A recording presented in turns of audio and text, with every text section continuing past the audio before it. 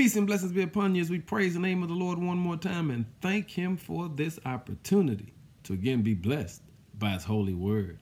Our word for the day is, do your job. We live in a life where so much time in the day is spent trying to please people. Whether we know it or not, we spend a whole lot of energy and time and effort trying to make sure other people are satisfied. Whether it's a spouse, a parent, a child, or employer, so much of our energy is spent on making sure other people are satisfied. But when you look at God, he's only given us one job, and that job is to please him. In Colossians 3, verse 23 says, work willingly at whatever you do, as though you were working for the Lord rather than people. Here's what the Lord reminds us of. You only have one job, and your life and my life would be so much easier if we would just learn how to do our job.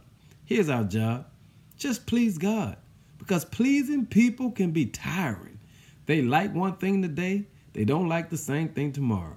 Some days they're hot, some days they're cold. Some days they're up, some days they're down.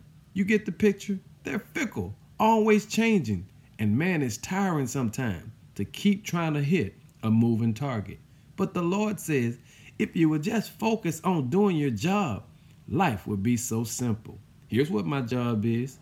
It is to simply please the Lord. And today, I want you to make sure you make up your mind.